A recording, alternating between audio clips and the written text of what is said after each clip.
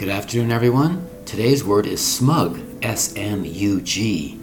The word smug means very quietly intertwined with something. An expression you might have heard, I'm smug, a smug bug in a rug. In other words, you're inside a blanket feeling very, very cozy. I don't want to move.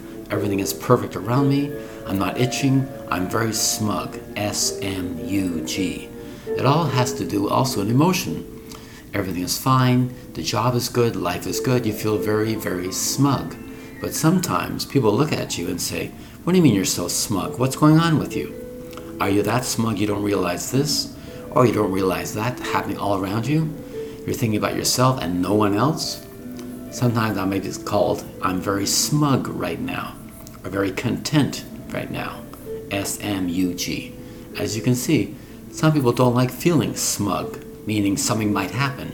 Or other people look at you and saying, after you said your word smug, they look down at you. How could you be so smug with this going on around you? Or that going around with you? That's why the word smug has many, many type of meanings, depending on the situation. You might see somebody sleeping in a crib, saying the baby is very smug and innocent, S-M-U-G.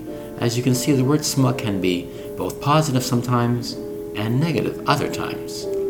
That's why it's one of those English words has several meanings depending on the context of the situation. That's why I love the word smug. Do you feel smug? Do I feel smug? Not always, and sometimes we do. S-M-U-G was our word. Smug is how it's pronounced. S-M-U-G. Thank you very much for your time, and be smug. Bye-bye.